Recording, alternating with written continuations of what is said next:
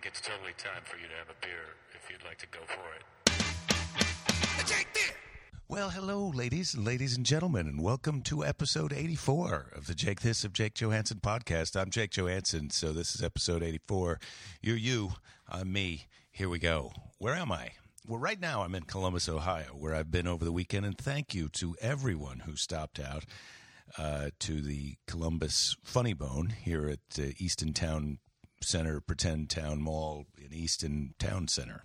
Columbus Funny Bone. Thank you, everybody who came to the show. There were podcast listeners who came to the show, so especially thank you to you, podcast listeners, and thank you to one of the listeners who brought me some Spam. Now, I have requested in the past that you not spam me, but people think it is funny to bring Spam and give it to me, and as a matter of fact, my daughter enjoys the Spam, and so I'm going to take that home to her, and we're going to eat the Spam, and I will not accept any opened cans of Spam. These have to be factory sealed, and that's fine. Although, actually, let me take it back. There's no need to bring Spam.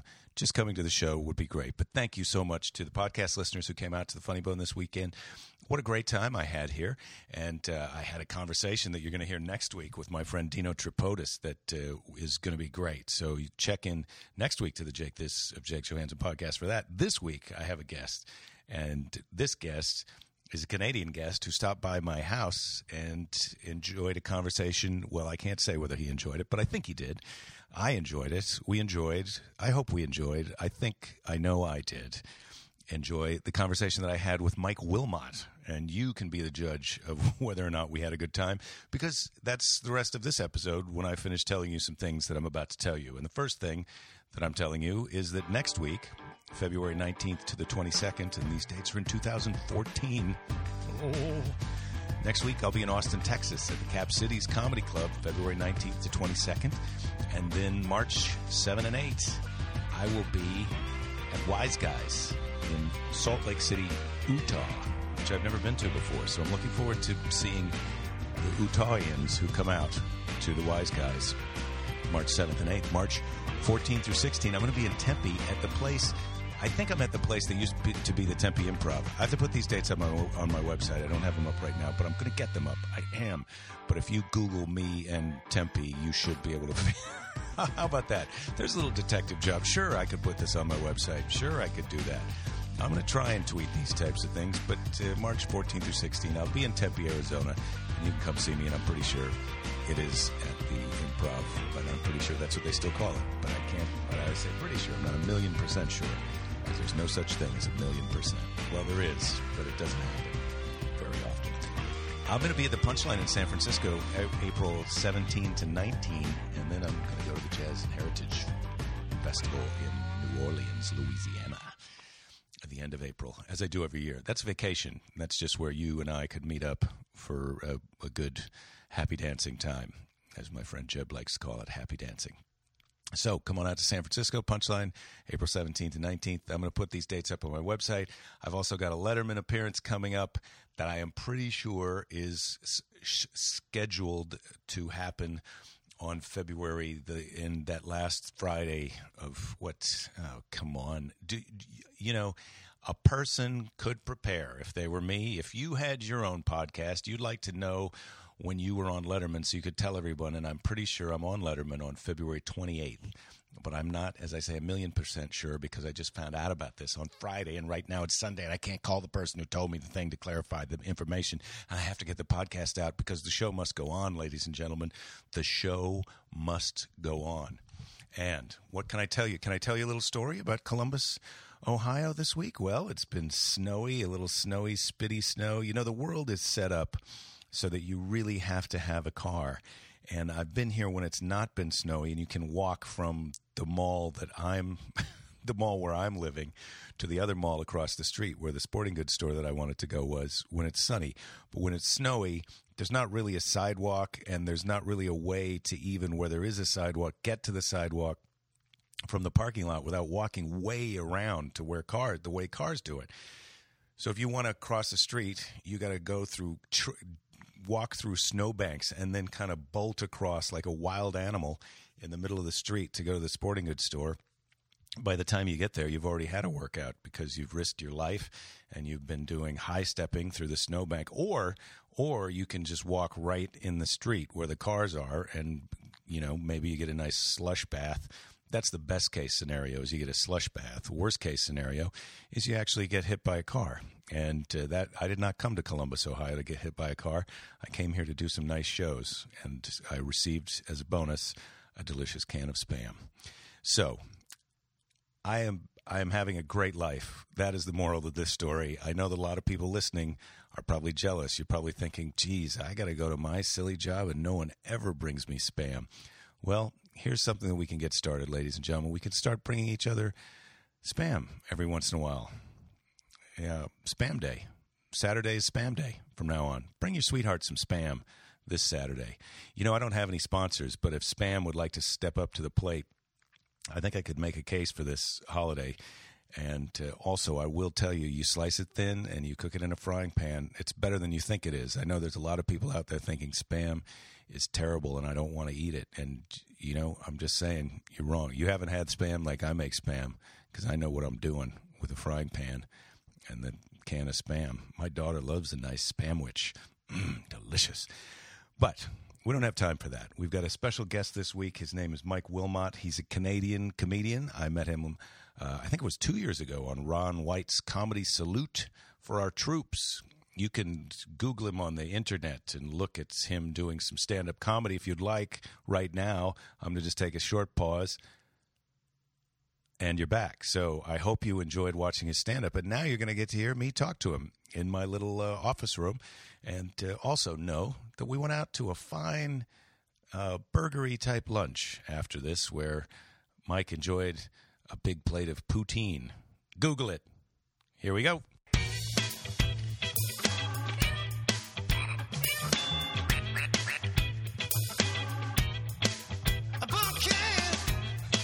It's on. All right. So we're officially started. Has this begun? Yeah, it's begun. Okay. Well, you're on. You're officially on. Oh, this is fantastic. Yeah, this is already. I'm comfortable. It's pretty low. Yeah, it's pretty low pressure. Yeah, this is rarely I do one that has a listenership. The young kids in Canada that do it, you're pretty well talking to their direct family. I've got more than my direct family listening, but it's. I've met several of the listeners. I can tell you that. Is that a good thing? It's a good thing. They're nice when they show up. Yeah, people listen to this kind of stuff in offices. I think they listen in offices or when they're on their way to work, or I fantasize that they're listening on the treadmill. I'm hoping that someone's listening while they're winning an Olympic medal. Yeah, I think we're a little too slow paced. Unless it's like not archery, sharpshooting, when they have to slow their heart down. You could listen to something like this. They do a breathing thing. How do they do that when they're skiing and like the biathlon, when they got to ski and then shoot a gun? I'm sure it takes time. I'm sure it's not an over the weekend thing. Do it. There's not just a 48 hours. There's probably a magazine that there's somebody out there making money, saying I'll 2 days, and I can slow your heart down. That's my fantasy, that there's a way to kind of get that Zen consciousness thing just by reading a magazine or listening to one motivational recording thing. I think you can fool yourself once. I think everyone has that potential to do it the one time when they first read about something and sit cross-legged somewhere and really think they've done it. Probably haven't. But you can never repeat it. So you can never repeat it. You've got to save that one time when you really need it. When you're really going nuts. It's like lifting a car off the baby. Yeah, You can't. I wonder if men can summon that kind of power up. Who's that? I'm just thinking that's more of a mother thing. I don't know. Men, it'd have to be your kid. Well, you would do it because your wife would be so mad at you if you didn't. And that would be your motivation to lift the car. Let me show you how to lift a car. Yeah. Women lift the car off the baby because, it's a baby. You want to get the car off it. And men lift the car off the baby because if I don't lift the car off the baby, my wife is going to kill me. Yeah, I'll hear no end to this one. My wife lifted up our trailer. We have one of those tent trailers, and it got stuck in the mud. She didn't like where it was parked and actually picked it up and moved it. Was that terrifying? A pop-top trailer? Yeah. Yeah? Lifted it up. Not over your head, just like picked up one end and kind of from the tongue. Pulled it. Yeah. She lifted it up, and it wasn't well balanced or anything. God. And she moved it quite a bit, and then she walked away like a Russian weightlifter. And then about a week later, she couldn't move. She had pulled every muscle in her body pretty well. A week's delay, though, is pretty good. That's. Well, once we go camping, we lay down for a while. But when she started moving again a week later, it was tough. Now, are you a camper? You must be campers if you own a camper. We brought camping stuff to our trip to to L.A. So we have our mini fridge. We have we're high tech camp. We have all the gadgets. You got a mini fridge? Yes, for camping. For camping, because we go to spots where you can plug in. We got radio. Nice. We got it's pathetic, really. I caught her sweeping once. The ground. The ground. The ground. Well, you want to have it tidy. Yeah. You keep on going. You know. What do you do? I'm going to take my sweater off. But what are you doing on these campouts? So you set up the camp. How long do you go for? A week, maybe 2. We've gone 3 years ago, and you do sweet f all. You do nothing. You do absolutely.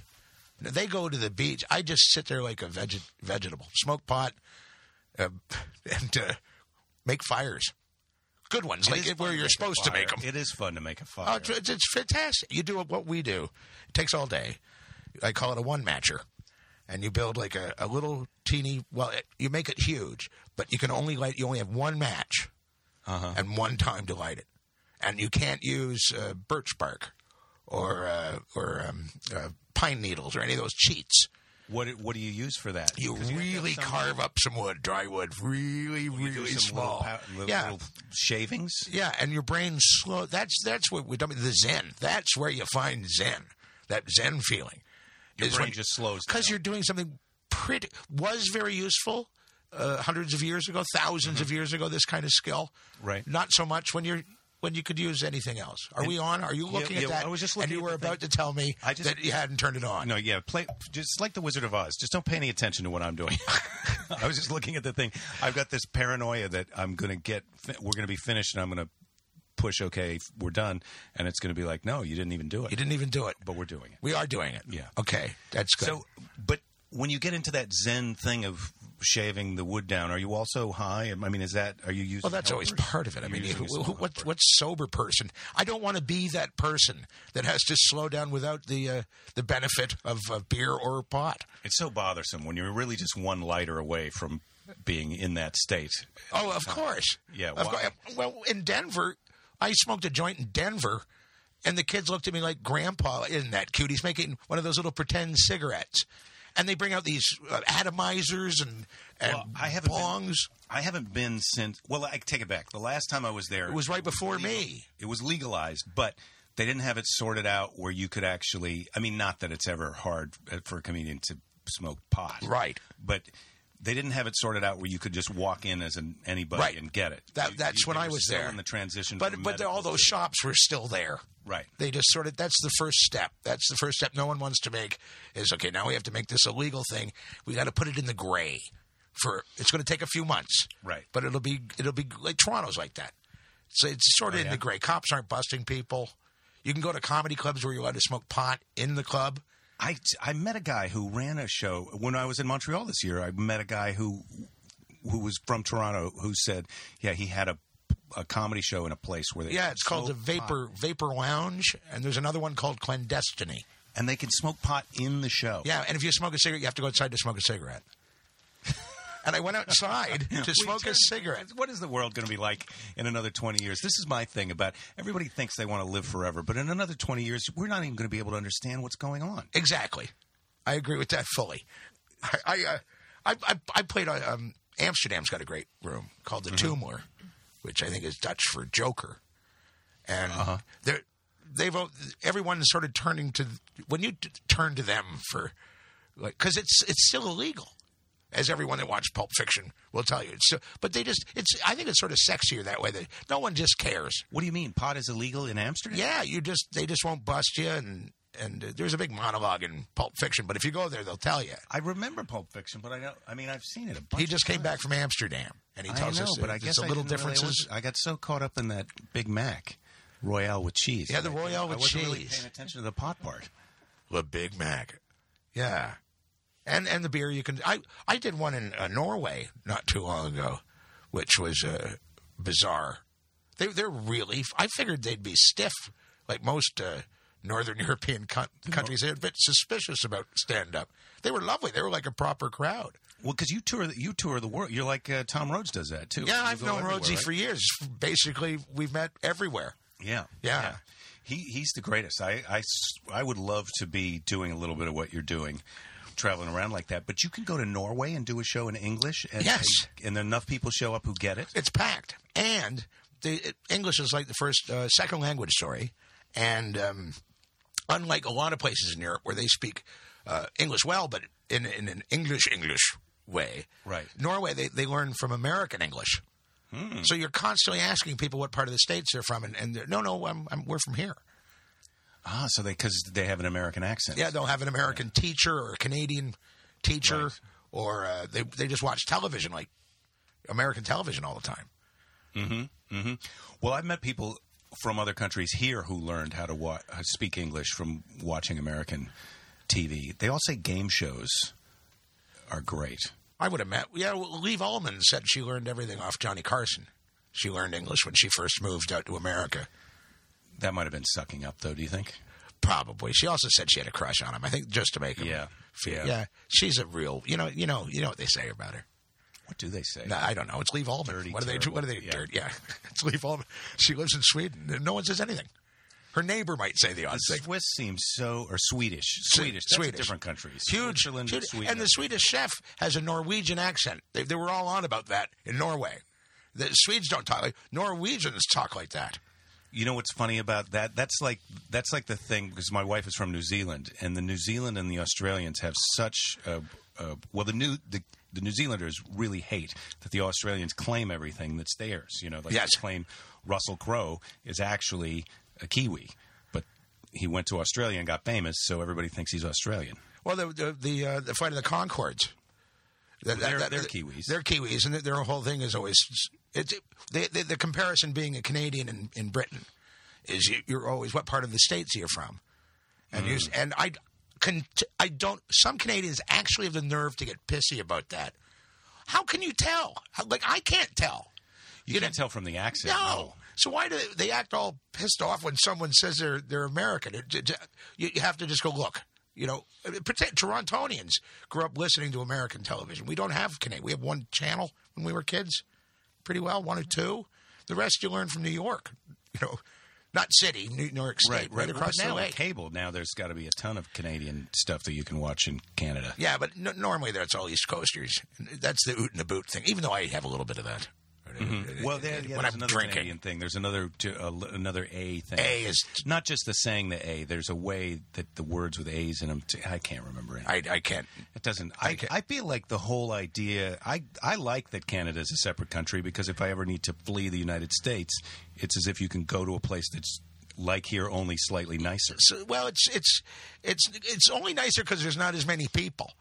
Really? You know, there's a tenth of the population of America. We have 32 or 33 million people in Canada, all hugged up against you. Maybe there's about 40 or 50 people north of that. Once you get up into the the highways stop, everything stops, and the drive, everything is so far apart. When I talk to comics up there who are going to driving to a gig, they'll be driving like 12 hours. Easy, and lose an hour on the drive to do a one-nighter. You'd leave. There used to be a hub. The Blackfoot Inn in Calgary. All these comedians would be staying there, and from there, drive even further west or head back east and be gone all, for 2 days to do a one-nighter. Oh my God! It's and even when you fly over it at night, I mean, particularly if you're doing like city to city, there's lights and then darkness for a couple of hours. And via air, that's pretty.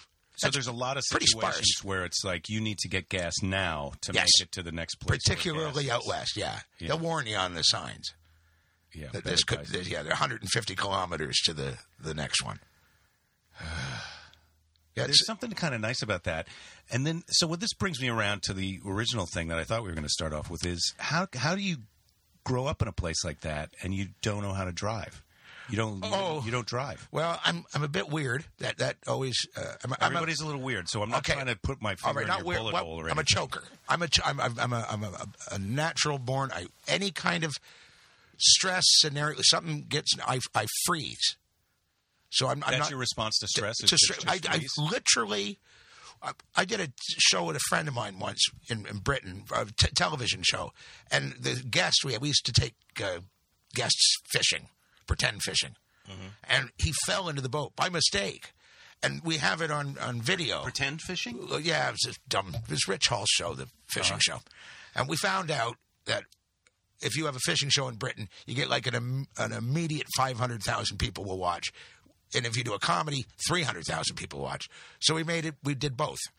So we could get Rich people. Hall, I feel like he doesn't get enough credit for the mind he's got on him. Oh, not here. Not no, I mean, well, yeah, well, he was in Britain. He's a star here on Saturday Night Live, and he wrote the book, The Sniglets, and then he just was like, "I'll see you, dumbasses, later." And then now he's like makes documentaries. He writes books. He's a keen mind, and Stephen Fry's got a thing for him. I'm almost positive. Really? Oh, they're on a show called QI, and he's looking. What kind of a show? Is it a talking show? It's like one of those panel shows, but it's a good one.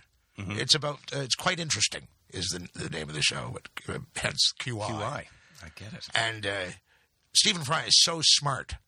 It's phenomenal to watch, and it's just things you thought you knew were facts are not. I would love to be that smart, but it seems like it takes a lot of time for a person like me to be that smart, whereas a person like him. He just is that. No, he's got the intellect. It's a giant skull. It's the intellect. It's the brain size. It's some kind of syntax. He might be doing some sleep learning or something, like he's listening to tapes at night. Anyway, back to...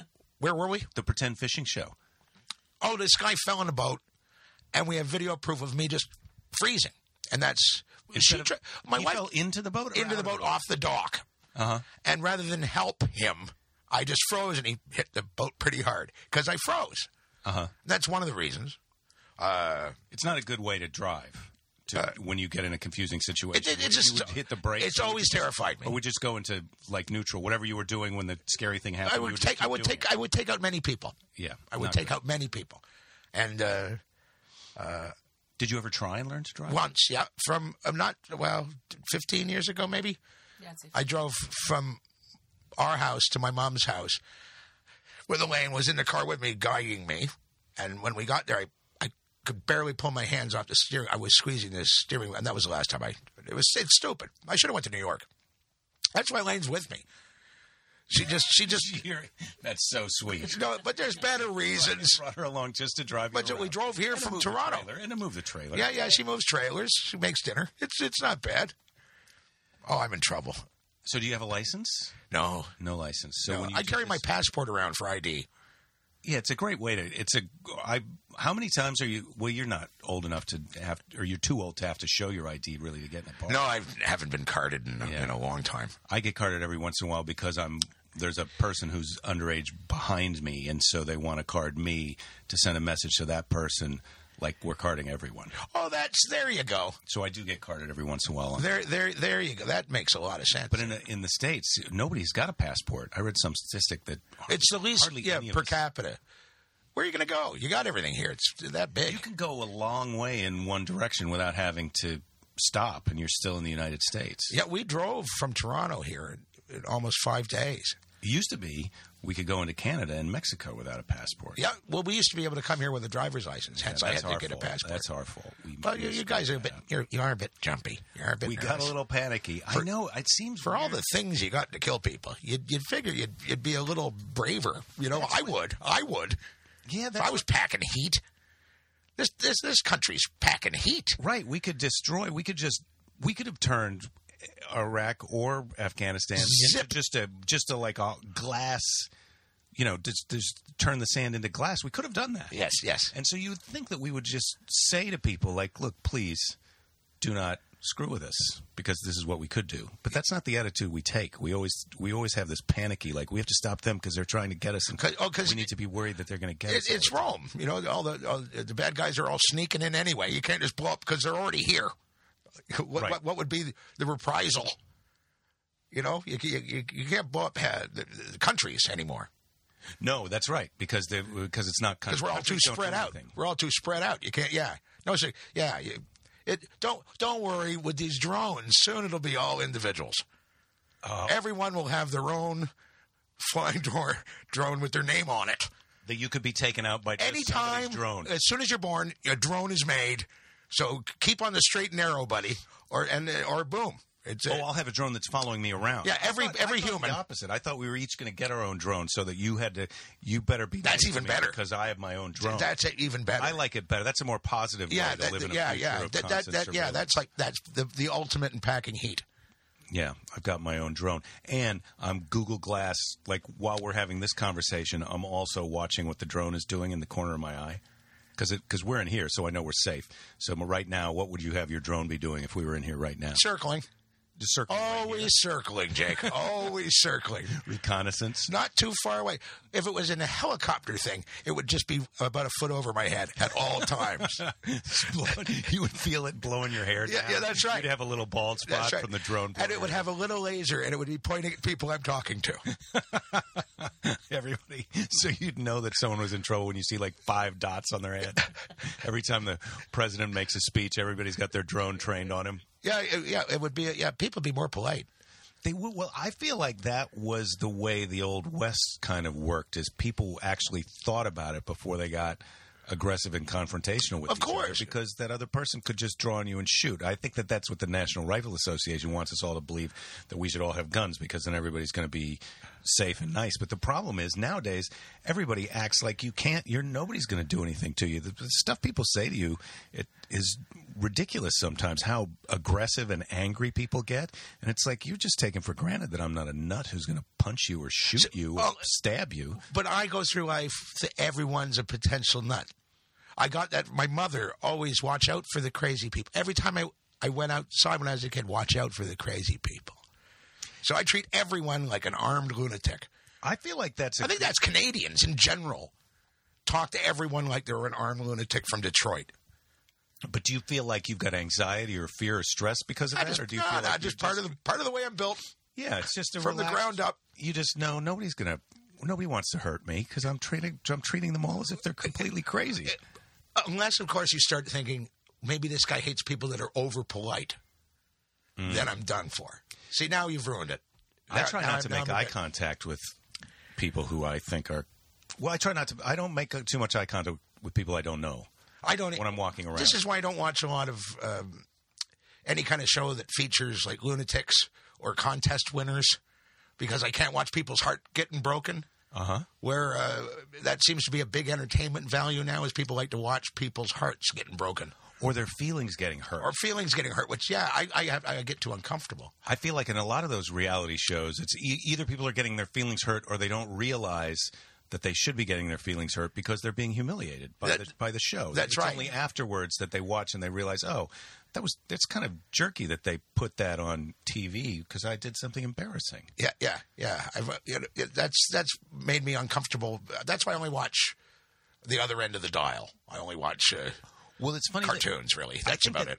That was the reason that I wasn't so crazy about, and I can't even think of his name. And I can't think of the movie that I'm talking about, but the guy who did Dolly G and then Bruno, the movie that he did in what's his head? Yeah, the English guy. Yeah. He makes me, I can't watch, I get very uncomfortable watching. I think he's like shooting fish in a barrel kind of thing, and I don't like that. And it's sort of, he's making fun of people in a way that when you think about, like, okay, if I was that person, what did that person do wrong? Well, all they did was believe that he really was who he said he was. Yes. And so I'm supposed to laugh at how it's so silly that these people took him seriously. Yeah, it's like it's like laughing at someone that's tripping people. Yeah, Many people think that's hilarious. They trip someone, they'll laugh. They won't have any compassion. They won't feel. I get really nervous watching that kind of stuff. I don't like it either. I can't remember his name either, which is good. Cohen. Sacha Baron Cohen. That's it. Yeah. Now, can you remember that movie that we're trying to think of? That was the in-between one. He played the gay. Bruno's the gay one. Bruno's the gay one. It was the one before that everybody loved. The first one, yeah. I don't know. Look at me. I'm embarrassing people. People are losing their minds now listening to this. Some of them, because they can't believe what kind of. But it's a cup of tea, isn't it? Everyone has their own cup of tea. Some people like it. No, some people don't. I'm not saying. I wouldn't say that people that like it are assholes. No. It's not my cup of tea. I can't do it. I can't. It makes me uncomfortable. Yes. There we go. I like comfort food comedy. We're nice men. Like cartoons. I don't feel like I'm taking as much advantage of the wealth of great cartoons and stuff. You aren't. That are available. By saying that, you aren't. No, I know I'm Are you an Adult Swim fan? Every time I find out about something on Adult Swim and then watch it, I'm like, why? I've got to watch all of these now, and I've got to watch 5 other things. I've just done that with Archer. I just found out about Archer like 2 years ago. Aisha Tyler, I met her at the podcast festival, and I just did her podcast, so that episode's going to come up. But so she's the voice of the hot. Yeah, the machine gun hot one. I've watched every one of them. So to get John Benjamin can't do wrong in voice work. It's fantastic. It's so funny. So I watched the first 2 episodes before I went on her podcast, and then I told my wife about it, and so now I rewatched the first 2 with my wife, and now we're up to speed, and we're going to burn through all of it. It's a cartoon. It's funny. It's sexy. It's grown up. The stuff that they say on that thing, you can't believe, because it's on. I'm watching it on the internet, but it was on television, like where children could turn on a TV, at midnight or whatever. Yeah. And they badly raised children that parents probably swear when they're doing math. Yeah. No, Archer is a solid. Where's that? Can I swear on this? You can swear. Where the fuck is my methadone? I bet they've heard that if they're up at midnight. Unless they're teething. But then they're too young to listen. Methadone? I don't know. I mean, if you're going to hear a kid's hearing swearing, clearly, if they're up every night till midnight, they've heard their mother say, "Where the fuck is my methadone?" Poorly done. I didn't understand. Because I forgot where I was going midway through. That happens. So you're not going to edit this either, so it's going to come out like this. No, we're not going to edit it. I'm not talking. Let's face it. I don't know. I'm done. I'm spent. Bets on who listens this far into the episode. It's like the beginning. You get stuck in traffic. Yeah, they like it.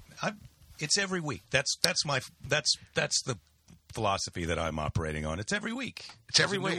Regardless. There's one next week. Whether you like it or not. And they're all different. It's not the same one. No, it's rerun. There's no reruns. No, I've done a few of these things. I think it's better than listening to most music that's out there nowadays with the kids running around shaking their things. What these kids with their shaking their things. They didn't shake any things when I was a kid. They kept their things still. They did, but they were a little more. It was more naughty. Now it's taken for granted. Like, you got to shake your thing in a new way. That's what got Miley Cyrus in so much trouble. I still couldn't pick her out of a lineup. I couldn't really either. And Good for you. Also, that whole twerking thing is a thing that I've been going to New Orleans for 20 years for the Jazz Fest every year. So I've seen ladies do that for a long time. She didn't invent that. Well, they were doing that kind of stuff to Louis Armstrong's Hot Five. People who started twerking are surprised to find out that thing that they've been doing for 30 years is called twerking. They didn't know that. Anyway, they were they were doing twerking. They're shaking their tail feather. Yeah, I believe. Or your moneymaker. Or your moneymaker. Well, that's if you're a whore, like a professional prostitute. Well, I think that I still like to. I'm not a whore. But you like to shake your moneymaker. In a sense, we all are. But your moneymaker can't be the same as a woman's moneymaker. No, my moneymaker is technically my mouth, right? Our mouths. Is our moneymaker? Yeah. Well, you don't want to shake your mouth, so I win. I win that one. If this was a contest, I'd win. You'd hear a beep by now. In a metaphoric sense, you are shaking your moneymaker right now. I'm wiggling, maybe. I'm not maybe that's more of a shake. I'm moving my moneymaker. Yeah.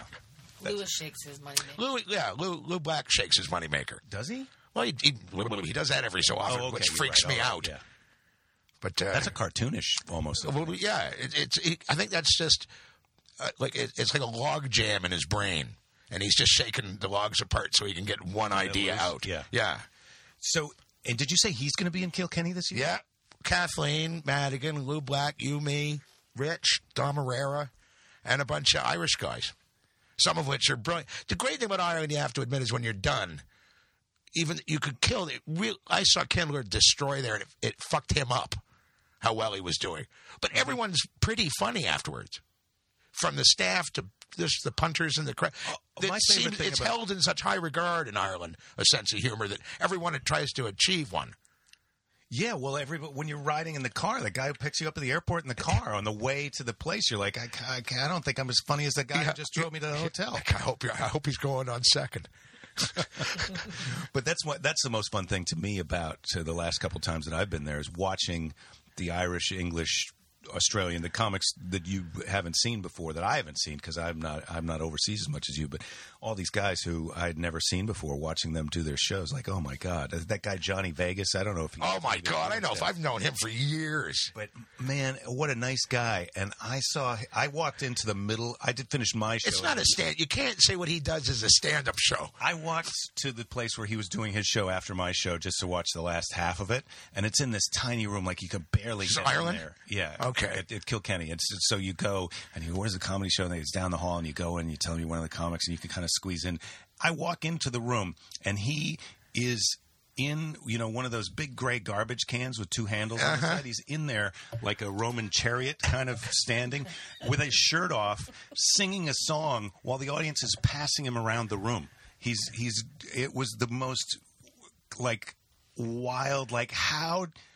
the show's only been going on for 20 minutes. I know. How did he get from high to that? We used to do a place, Just the Tonic, and he was like, in order to get an hour ready for the following Edinburgh, he'd be the regular host at Just the Tonic in Nottingham, England. And you'd come in, and look, every time you didn't, what the hell is going to be? What's going to be in that room when I walk in that room? Pantless. Does he work it out ahead of time? No, he's smashed. No, he's not. I saw him. That guy can drink. I saw him make. He used to bring out a clay thing that's spun. You make your own bowl because he's a potter. And he made a beautiful pot that as soon as he was done, he threw up in. So yes, he drinks a lot, and he says it's for the character because I forget his real name. Yeah, I know. He just came out with a book called Being Johnny Vegas. He's a lovely, lovely dude. We live near each other in London. I hope he's going to be up there. I can't wait to see him and say hello to him again. He's a sweetheart and a man. But he had that one line I used to love in the egg race of life. The egg has fallen from my spoon. Or the foot race. Oh yeah, he was an absolute man. He's calmed down quite a bit apparently because he is getting older. Yeah, well, that's the thing. You're prone to injury. Yeah. You get a little. You don't want to fall out of that trash can. But he would get everyone in the club to do in a big circle around the club, holding hands. Yeah, it was inspiring to watch what he was able to make happen. He in had the room.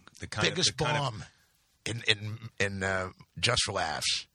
One of the big I've ever witnessed. They had him on a platform with wheels because he was doing his talking and everything, drinking. Well, he's making a pot. And to nothing, to zero. And as they wheeled him off, as soon as he just got behind the microphone, you just hear, I should have stayed in me village. I was backstage. I cried. And watching L.A. types watching him is funnier than watching him. That is the thing about that Kilkenny Comedy Festival. I met a couple of American audience members that had been going over there every year, and they were saying, the great thing about this is it's just all about the comedy show. There's not industry people there's no observing or frowned upon or throwing it off by like, oh, now everybody's got to do their best to get a thing from this person. It's just like, hey, we're just trying to have a fun comedy you're show. entertaining the city-village. It keeps going back and forth like when three people move of Kilkenny and surrounding villages. Well, but people do drive down. Oh, they come in from Dublin, yeah. But normally, and if you have an act that's personal, I've met more than once people on the bridge walking. It's a very small town. Walking over the bridge. Go, how are you, Mike? How's the family? How the kid? And I'll say like, I've forgotten your name. Oh no, we've never met. And Dom Herrera is the king. I know. I love that of Kilkenny. That I love that. I do too. We were at that chip truck. They were playing his set from the night before out of the place we were getting like a burger and chips. Yeah, they just adore him. It is awesome. Well, I adore Dom. He just has this sweet, personal way about him. I mean, his act is awesome, and he's one of the funniest guys working. But he's just the most relaxed, pleasant, kind of guileless almost when you're dealing with him on a personal level. Yeah. He'll tease you. Beautiful back. But he's just a sweet man. I always thought I've known him on and off for a number of years, and when you see him coming towards you, you know you'll be laughing in a few seconds. But that's what I love about him. You know no matter what you've been through, bullshit that day, if Dom Herrera is walking towards you, you'll be laughing in a few seconds. Yeah. Not to worry, Dom's here. Right. That's what makes him fantastic. Yeah. I was supposed to do his podcast last week, but he had bronchitis. Yeah, I saw him on last week too. Yeah, he's getting over it. He's coming back. Yeah. Big Oriental fella. Yeah, that's what I heard him say that. He said now everyone is just laughing because it's right on the money. It's right on the money. Yeah. I don't know if I can get on board with that. I suppose a little bit. Oh, come on. Oh, okay, not right close, but from a slight distance, he looks pretty Oriental. Okay. Not any specific part of Asia. Let's say Asian. Just Asian.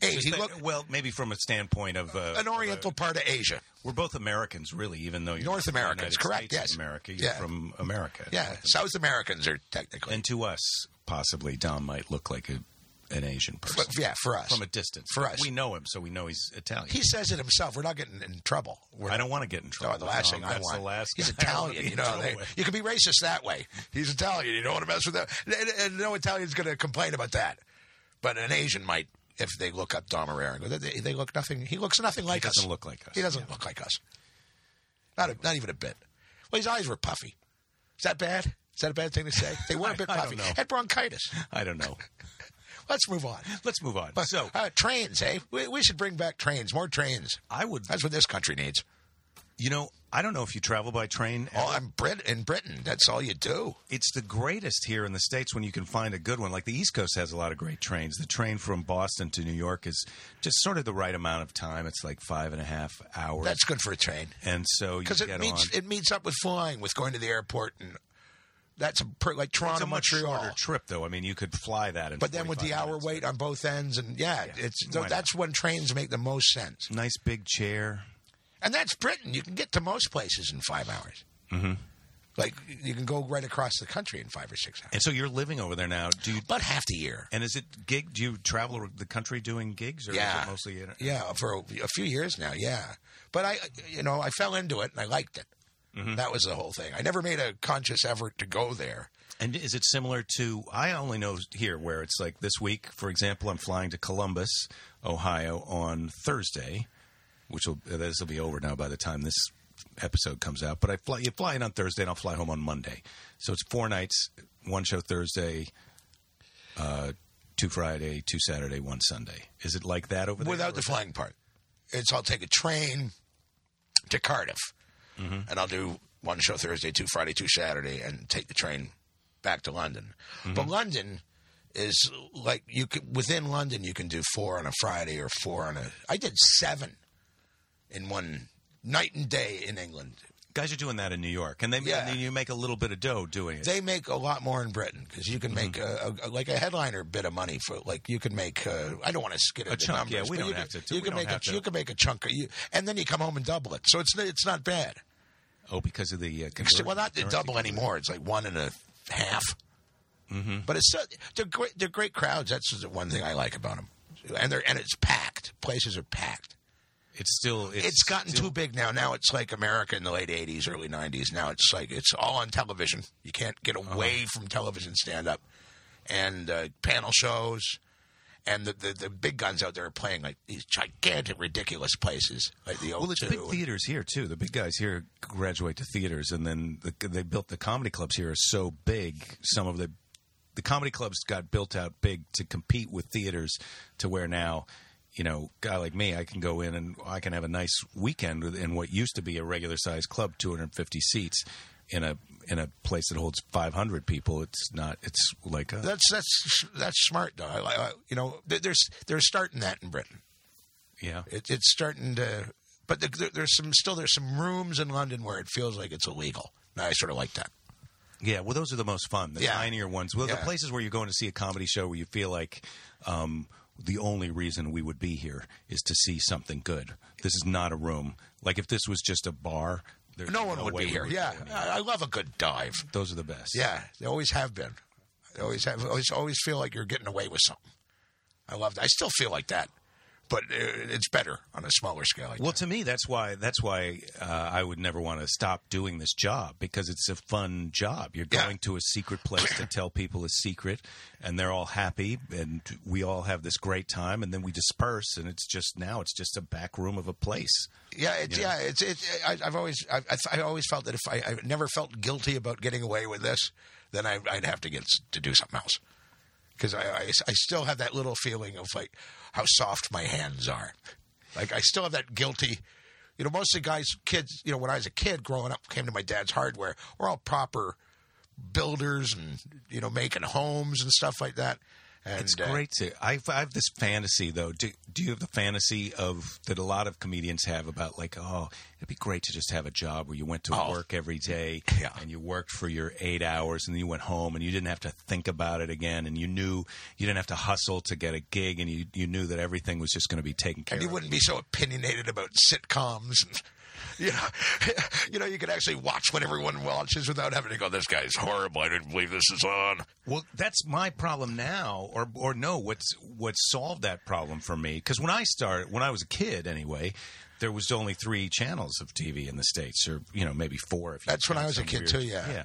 And so now there's so much on TV that it sort of went from, I'm jealous of this guy who's on this big TV show, I wish I had my own big TV show, to now there's people who have their own TV show for 3 years, and I never see it. Yeah. I'm not, because that's the other thing. Do you really?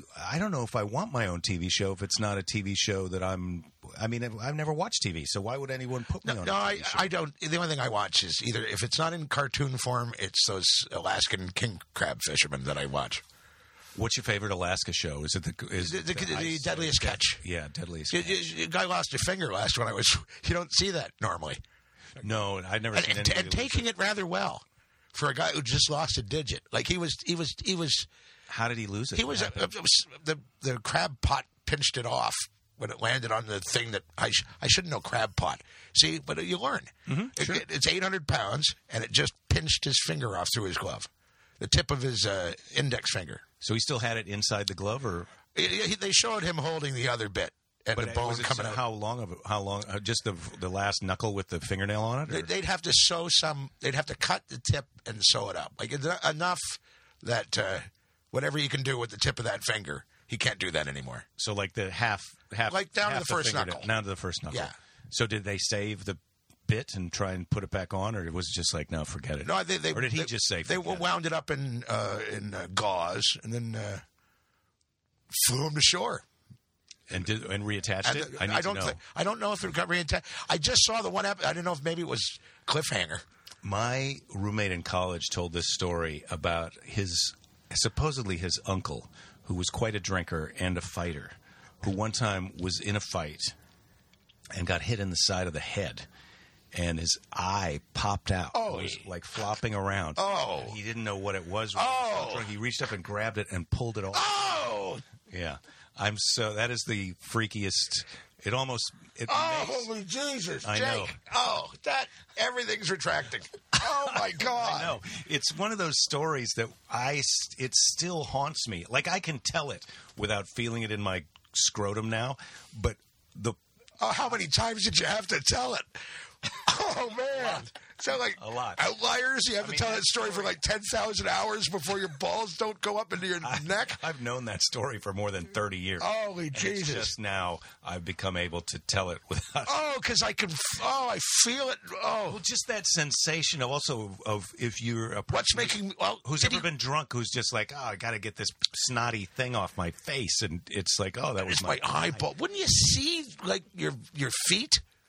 Like, wouldn't you recognize? Like, wouldn't you? Does it go blind when it's out of the sock? Like, first of all, you're hammered. Second of all, you've been hit in the head so hard that your eye popped out of the sock. So you're not thinking. Yeah, you're not thinking right. Straight. Yeah, and you're also a kind of a maniac to begin with. Oh, Christ! She told that right at the very end. That's what you should have done. You're not going to come back from that one? There's no coming. My eyes are wandering. I know. It's a disturbing story. The one is. A little more coffee? Yeah, I'll have now. Yeah. Let me top you up. I hope this gets picked up. Yeah. You hope this gets picked up? Yeah. This show. No, the sound of the coffee. Yeah. People are now in their offices watching or listening. And they're having a coffee with us. This is really nice. Enjoy your coffee. Yeah. Everyone, let's just sit around and enjoy your coffee. Crank it up. Just a little bit. Yeah. Just a little bit. Imagine cranking up a conversation. That'd be pretty neat. Just turn this up. These guys are rocking this conversation. Listen, I can't. I bet it's better if it's louder. It probably is. Playing it out here in the backyard party somewhere. Someone's cranking this up so everyone can hear the conversation. Everyone, listen. I love the backyard party. There's people jumping on a trampoline, and they're going to an above-ground pool. Somebody's playing badminton, and they're just listening to this. And they don't have to talk amongst each other. Yeah. Somebody threw up because they just heard that eye thing. Yeah, everyone's and somebody has just fallen off a trampoline because of the eye thing, throwing their inner balance off completely. Oh, Christ, it's back again. The eye thing. You see now, that's all you. Now when we see each other in the future, you just have to say eye thing, and I'll fall off a sidewalk. Yeah, I know. It's a short story, but powerful, right? Yeah. So tell me about a drinking mishap that you've had. Mishap? Well, not a mishap, but something. Where I've gotten a scar. Or just a good drinking adventure. I've got this. I don't know if you can see these slight stripes here. Uh-huh. Yeah. Those are burns from forearm. Forearm burns from I go to my buddy's cabin to get pickled up in northern Ontario, and that was me in the midwinter putting wood onto into the wood stove, and I sort of stuck to it for a second because it's hot enough that it'll immediately grill you. Yes, right away, and sticks. And we might go a little overboard with stoking it because it was like minus 20 out, so we had to open a window because it got a little toasty in there. So when you say cabin, how big? Is it a big place? There's a loft. So it's pretty. The stupid part is it's two homes. There's one on the lake, winterized home, like a cottage home on the lake with electricity and heat. My friend unplugs his electric. He owns both, but he says that's his wife's house, and he just goes into the cabin to pretend he's in a cabin, which he has to turn off a few things to make it. So we're pretending. You're pretending. We're pretending to be in a cabin. If you had to, you could run in your underwear to the other house. Yes, easy, and use the phone. Okay. Or a shower. Yeah, it's pathetic. But you go to the cabin. Right, so you can spit on the stove when it's going, and get hammered, up, burn your arm, and listen to hillbilly music. And what kind of hillbilly music? Oh no, I wouldn't call it. That's insulting. But no, I like a bit of bluegrass. So we listen to like. Do you? I've never been able to really get into bluegrass. Well, some of it, but it's more folky, but done in a blue. I love Doc Watson. I love Doc Watson. So we get up there, we listen to a lot of Doc Watson. And what are you drinking? Whiskey? Oh God, no, just beer. No. Let's not be crazy. No, you're getting high. You're getting so high when you're camping. We were eating pot cookies. Okay, here's what we do. Like, who's going to do? Yeah, you wouldn't drink whiskey. No. We did when we were younger because the original cabin we used to go, which was a real one. Mm-hmm. You couldn't carry beer in. It was just too much of a hike. It's like 45-minute snowshoe. Mm-hmm. So we'd bring whiskey. Yeah, and that sounds like the kind of place you could die if you make a mistake. Very, very well. Even if you just a little thing like too big a cut, you're 2 hours from a hospital. Mm-hmm. So if you got a gusher going, you're in trouble. You're in trouble. But living with that kind of fear, that's what I do, buddy. That's what I do. You walk on the edge. I walk up to fear. I say, right here. Give it to me. Yeah, watch me freeze. Yeah. That'll show you. Yeah. That's right. My hand's stuck to the door. You have a prey response to stress. You immediately, like a deer or a rabbit, you just freeze. A deer, yeah. Rabbit, no. I thought me froze when I saw one. Oh, okay. No, I mean, like when you're stressed out, or like you were talking about with the driving before, it's like prey animals will just freeze. Like I'll just hold really still. That's it exactly. I'm not a predator. I'm lunch. Yeah, I'm dinner. I feel like I've come to accept that I'm sort of. We all like to think of ourselves as a prey animal, but I just don't think I have the heart for it. I don't think I could. No, I'm a grazer. If push came to shove, I suppose I might. They say you never know. You don't know what you would do if you got in that life or death, kill or be killed situation. But I have to say, if it was relentless day in, day out, that you have to go out and medieval sword fighting for your life eventually. Oh, no, I would have been dead years. That's what I think about stand-ups and artists, like proper ones, is we would draw or tell stories so we didn't have to go on. They didn't want to risk losing us. Right, because let's face it, we've evolved. We made it this far. Whatever gene that we're carrying that makes us this way made it to now. Yes. Through all those Through good chat. So let's don't kill Jake. So, let him stay here with all the women folk. And draw pictures and tell stories. He's a good time at the campfire. Yeah. We don't want to lose him. But let's cut his balls off so he doesn't have sex with our ladies. Oh yeah, many of our forefathers. Yeah, many of our. Yeah, we come from a long line of eunuchs. Yeah, but you had to get your seed out before that for the line to work. Well, I was reading an evolutionary thing where they were talking about, everybody kind of, when they think about... it just kept getting better and better. When they think about evolution, they think it's the strong monkey. And it is the strong monkey that gets the most breeding opportunities, but it is also... the sneaky monkey. Yeah. Hey, we did it, unison. Yeah, we're the sneaky monkey. That's damn right we are. We're a sneaky monkey. Yeah. I'll have sex with your lady while you're out. Yeah. Go out there, and I'll just try to keep her warm. And hope that she can keep a secret. That's what we really are looking for, naughty ladies who can keep a secret. You'd speak for yourself because your wife's not in this room right now. Well, I feel like she's conveniently in another building. I know, but well, we could ask your wife. Don't you? Naughty is a compliment. If somebody said, "Oh, my wife is kind of naughty," that would be a compliment, wouldn't it? Yeah, I think so. Really? Yeah. Okay. Yeah, and keeping a secret. Getting to learn that 28 years together, and I just learned that now. That's amazing. We should have did it. I should have done an interview in front of her before. Yeah, no, they want to believe that they're naughty.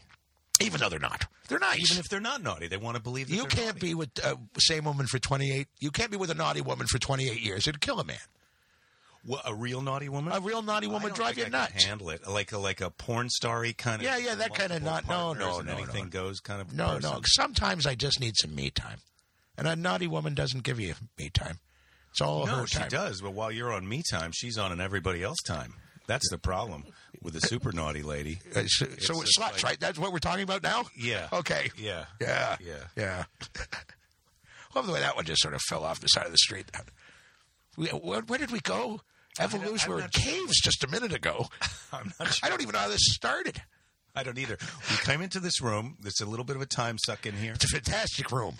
Yeah, there's a lot of things in here. Which I think is why I'm so distracted in the conversation. Look at the truck. Yeah, that truck is from my grandparents' house in Iowa. That I used to play with that when I was a kid, but it's obviously a toy truck from the before 17 that. Or 20. Well, so Iowa, that's where the American Pickers are from. So it's part of being an Iowan? Well, yeah. But that's an actual family thing. That's not a thing. No. I like the fact that it's a real family thing. I mean, it's like that. You wouldn't sell it to the Pickers. No, I wouldn't sell it to the Pickers. My mom said when she gave me there's a motorcycle toy up there that someplace that she said that this thing's probably worth $300. Don't ever give it to the Goodwill. It's like, no, I'm not going to give it to the Goodwill. Not if it's available. I also like the concept of what it's worth. So my aunt used to run an antique shop when I was a kid. I'd work there Sundays, and people give it worth. It's not worth any. That's lovely. But the only reason that's worth that much is because there's somebody out there that wants it. Yeah. To put next to a bunch of other ones. This is basic economics, but I've tried to say that to my parents. I'm a basic guy. Yeah. That just dawned on me. We're simple women. I hate when something basic just dawned on me. I'm 50 years old. That I just got value just dawned on me. It's a good thing I'm in comedy, sort of. Because you travel around, so you've got a location in Britain, you've got a location. I got a new one in Britain, in London, which is nice. A place called Crouch End, where it turns out I really, really liked it right away. It took a lot of the stress off. What is it, Crouch End? It's North London, but you can get out of the tube, and you have to take a bus. So just that, 15-minute bus ride? Yep. Calms the whole town or the whole little village down because it's not right. Because you have to make that extra effort to live there. To live there. Just that little teeny extra wait for a bus. It's like a little asshole filter. That's correct. Yeah, that's asshole filter. I'll have to remember. And for all those listening in Crouch End, most of them are comics. That's the weird part. That we all just sort of gravitated to it because now it's getting expensive. So now the comics are moving further out to find their own cool little quiet place. Is a neighborhood. Yes. I thought it was like in, Downton Abbey where was the name of an actual house that you lived in. I didn't. Oh, yes, the Men of Crouch End. Yeah, even some of the shit houses have their own names in that country, which is, I used to live in a council flat, like renting like a welfare apartment. Council flat is like a welfare apartment. A housing the project, yeah. With Arch Barker. This is in the 90s, late 90s. And, it had its own name, and it was a project apartment called Matheson Lang House.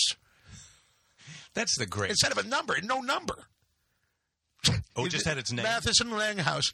That is sort of an awesome address where it's just Matheson Lang House and then the name of the town, and that was it. Yeah, Matheson Lang House, Waterloo, followed by a W with an S in it or something like that. Well, the house where that truck came from, where my mother spent part of her childhood and my grandmother lived until she was done. That town in Iowa is now called Lincoln, and you could just put the person's name and the town name if you were sending a letter there. That's fantastic. We drove from Trump. There are a lot of Lincolns. He was popular. All the way here, there was at least 10 Lincolns. Well, they call I think it's Highway 80. They call, I think, the Lincoln Highway, or the Lincoln Highway is right adjacent to that, and it goes through the whole middle of the country. And so every time you get off, there's Lincoln Boulevard or Lincoln Road. But Lincoln was a popular president. But this Lincoln, Iowa, where my mom is from, used to be called Berlin until. We had the same thing in Canada. We're going to change that. There's still a swastika, Ontario. Swastika, in quite a ways up north. In Canada, in Ontario, the province I'm from, which was called swastika well before the Second World War. And their attitude was, swastikas are a good thing. We're not changing it because of that one fella. Yeah, we'll straighten you out. Yeah, it's a good thing. So we're going to wait. And then you can see old pictures of hockey teams, and they're like the swastika leaves or something. And I'll be corrected. But yeah, there's this. And Kitchener, Ontario used to be New Berlin, and they changed that during the Second World War. But so it's Kitchener, very English, and so it's Oktoberfest. So they have this traditional German thing in October in Kitchener. But that's also that part of Iowa was a lot of Germans, and the thing was they were trying to send a message to, like, we are not those kind of Germans. We're American. Yeah. We're from Germany, but we're Americans. We're willing to hand over our previous names of things. Yeah, Berlin. We're not married to that. Yeah. It was good for my dad. Loved it, but he's gone. So yeah, give us a name. We'll be that name. We can roll with it. Washington. So what I was going to ask you, because you've got all these places and you're a you're a minstrel, you're a vagabond, you're traveling the world, and I do have a bag that sort of looks like one of those. But you're here for 2 months in Los Angeles. Yes. So this is not going to be the last time I'm going to see you. No. If your wife will drive you. If my wife will drive me to comedy clubs. I found out there's a bus near my house, apparently, or some kind of train. I looked at the map. What's the name of the place where you're staying in L.A.? Where are we again? Highland Park. Which sounds great. It is. It's a nice working class. Yeah, it's far from here. A bus from there to here could be the better part of a day. Well, you're not going back. I'm not that night. What? You're sleeping over. I'm glad you like this room. Well, in a minute. It's so cluttered. I could sleep here. I'd feel like a rat. Cozy up on the floor. We'll go out and have that same night of drinking that Tom Stade and Nigel and I had, and you're going to love sleeping in here. You won't even know. You don't even realize what happened. Oh no, that's why I brought the missus. But the traveling. How do you have a lot of possessions, or how? What's your? Not really. Yeah. You got to No, you wouldn't do that well by robbing me. Well, but comedians, I would say, as a rule, generally know how to travel light. I can pack pretty small. I can bring one bag and go away for 3 months. Yeah. And do you do in Britain or internationally? Is there like here in the States? If you're a comic, you're bringing your CDs or your T-shirts or whatever. You're selling a few items after the show. But if you're off on a I don't have any of that stuff. I've never. It's ridiculous. Yeah. Everyone I know bugs me. Everyone I know. You need to get that. So you definitely should be making CDs. Yeah, but what you see, Jake, that's an effort, and I can't be bothered. I'll just keep doing this until I die or money falls on me from outer space. I don't. I shouldn't be saying this with Elaine here because it is.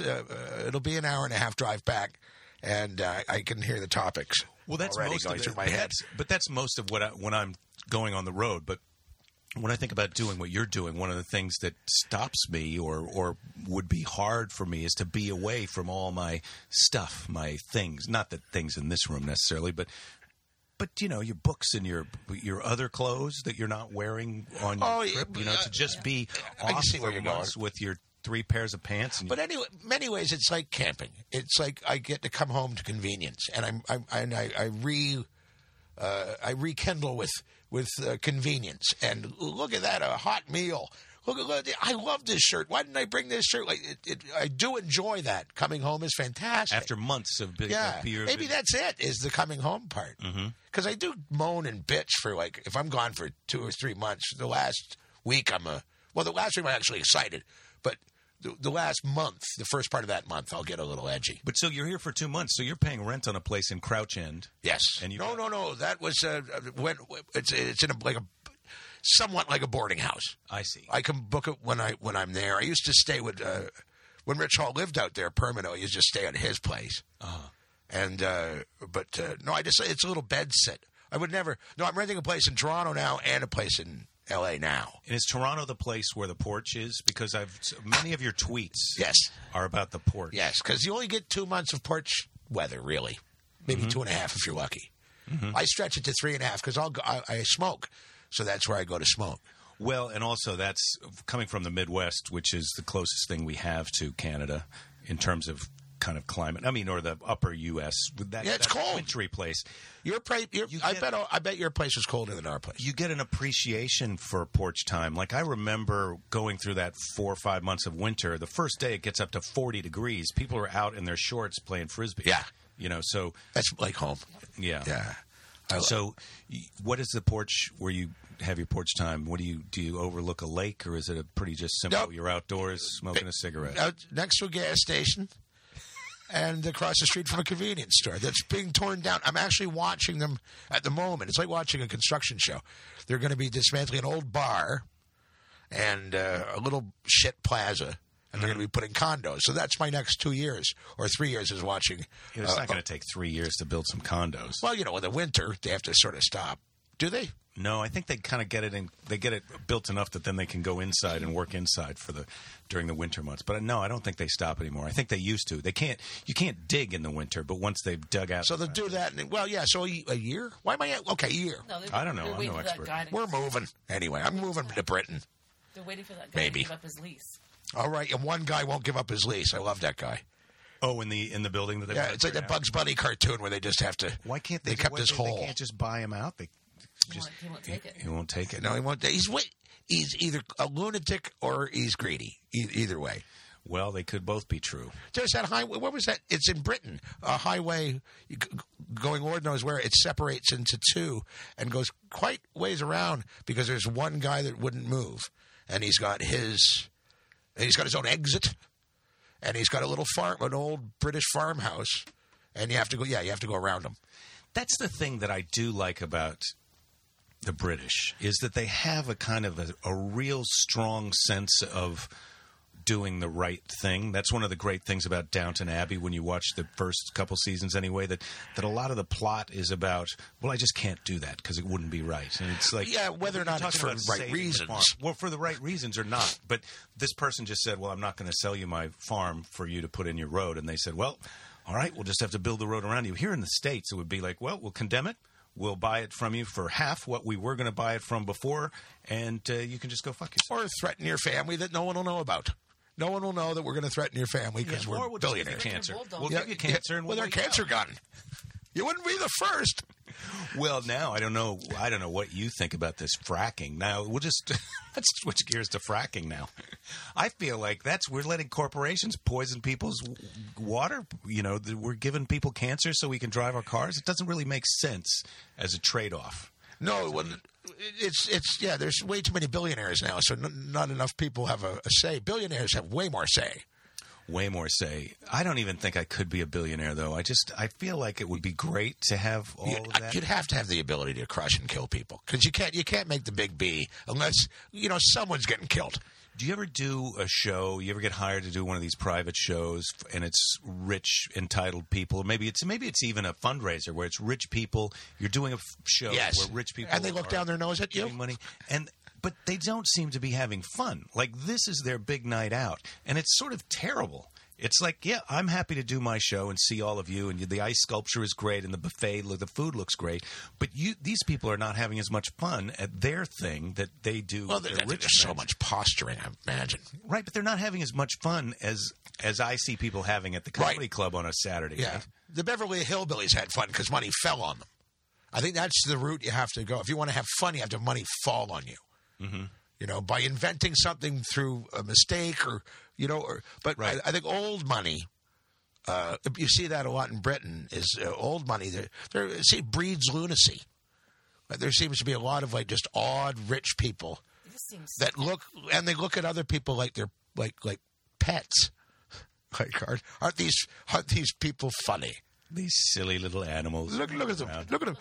They're mowing my lawn. Look at you. I'm waving money. Look at you. Mow my lawn. Oh, it's lovely. But yeah, they don't seem to be. I don't know if I would be a good, really super rich person. I don't think I could fly around in my private jet and only be talking to other super rich people all the time. No, that means you have to either be friends with super rich people or you have to finance one of your friends to, you have to have this posse of people who you're paying to be with you, who then that turns the downside of that breeds lunacy there. Jackson, and they're telling you, it's normal to have an amusement park with a bunch of children having a sleepover. And go ahead, everybody shoots up painkillers to go to sleep. You should have a professional no man.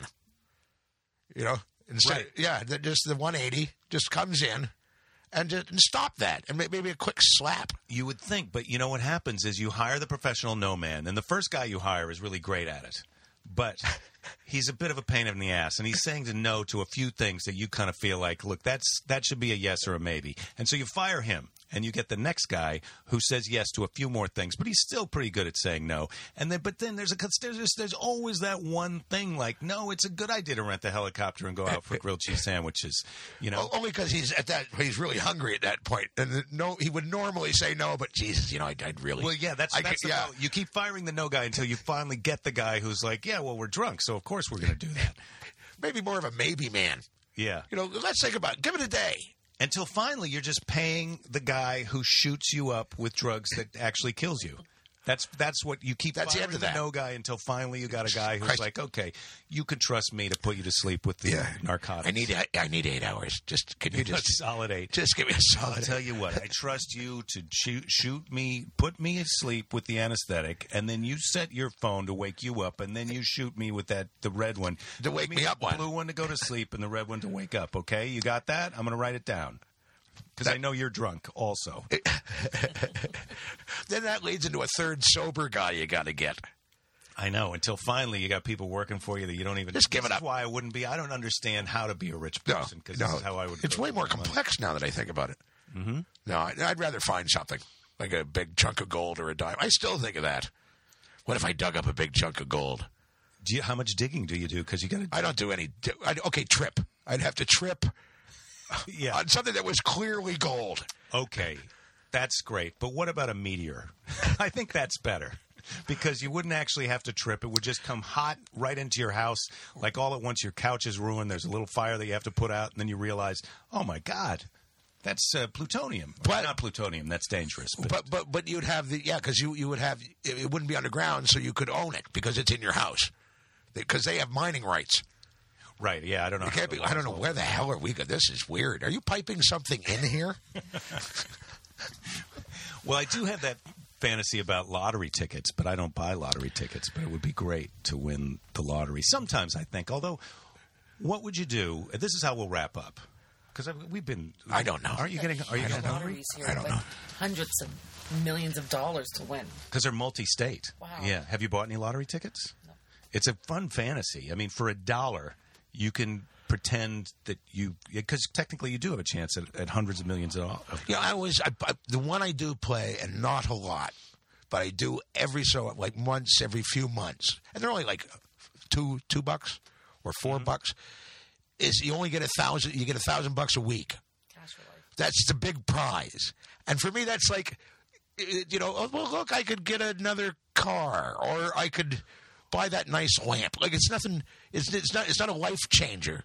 I don't have to do that shit gig in Ottawa if I got an extra $1,000 a week. Because that is that's my fantasy too. Of like, I don't need to be super rich, but if I just had a little bit more, I wouldn't have to sweat anything. Yeah, I could skip that one thing that bugs me. But I could also, if I wanted to, I could turn down. We could move to a place that was cheaper, and I could still have this room. I could recreate this. Oh yeah, but room you're living like most men anywhere. in the shittiest, smallest room. Yeah, I'm either next to the furnace downstairs or on the porch. It's just nice to have a place of your own where you're in charge. Like, That's I right. can bring anything in here. I can move it around. My wife comes in here. She thinks it's absurd, but I can find the things that are in here. I know where they all are. Because I'm digging around in here, looking at them from time to time. Part squirrel.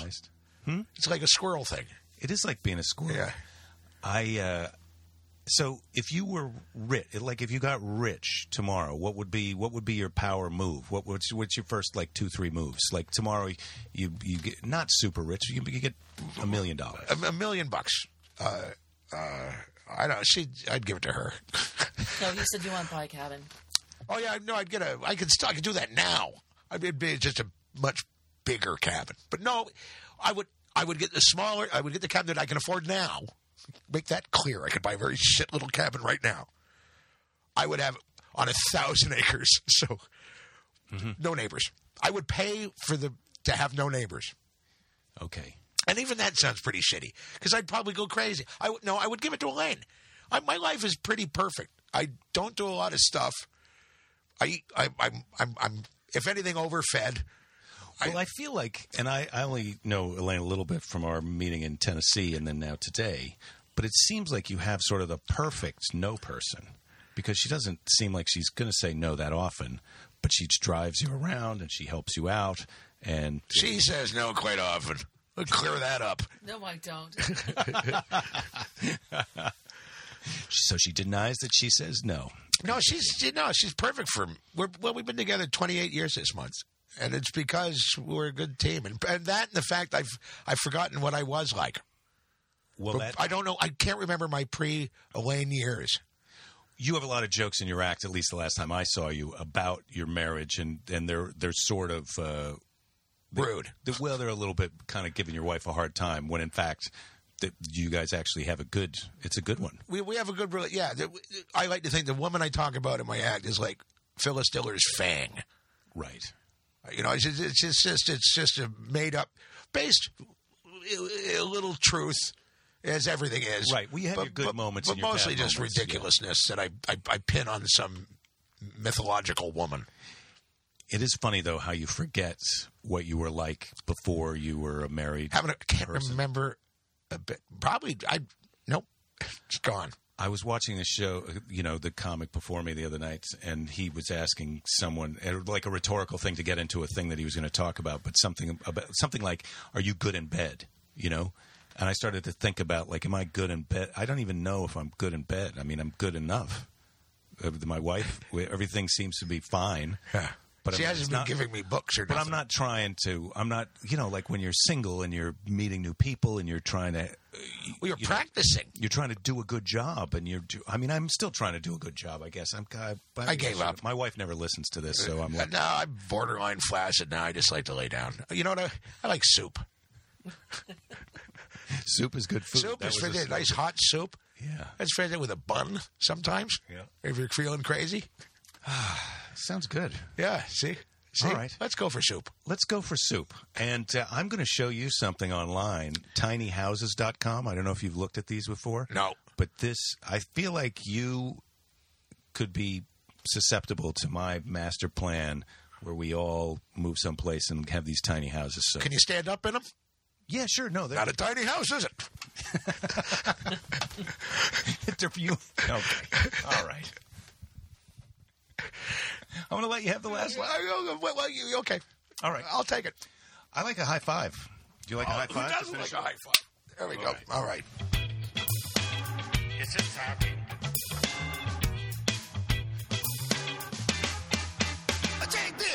Well, there you have it, ladies and gentlemen. That was this week's Jake This of Jake Johansson podcast. It's not quite over because I'm still talking, aren't I? You're still listening. Hey, thanks for listening, and don't give up. Remember, there'll be plenty of time to give up later.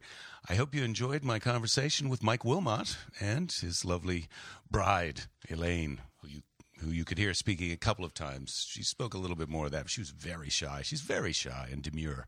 But, in fact, she's a naughty lady who can keep a secret. Right? I think she said that would be a compliment if I said that about her. She's terrific. And if you ever meet Mike and you get to meet her, tell them I said hello. And high five yourselves. Until next week, bye-bye.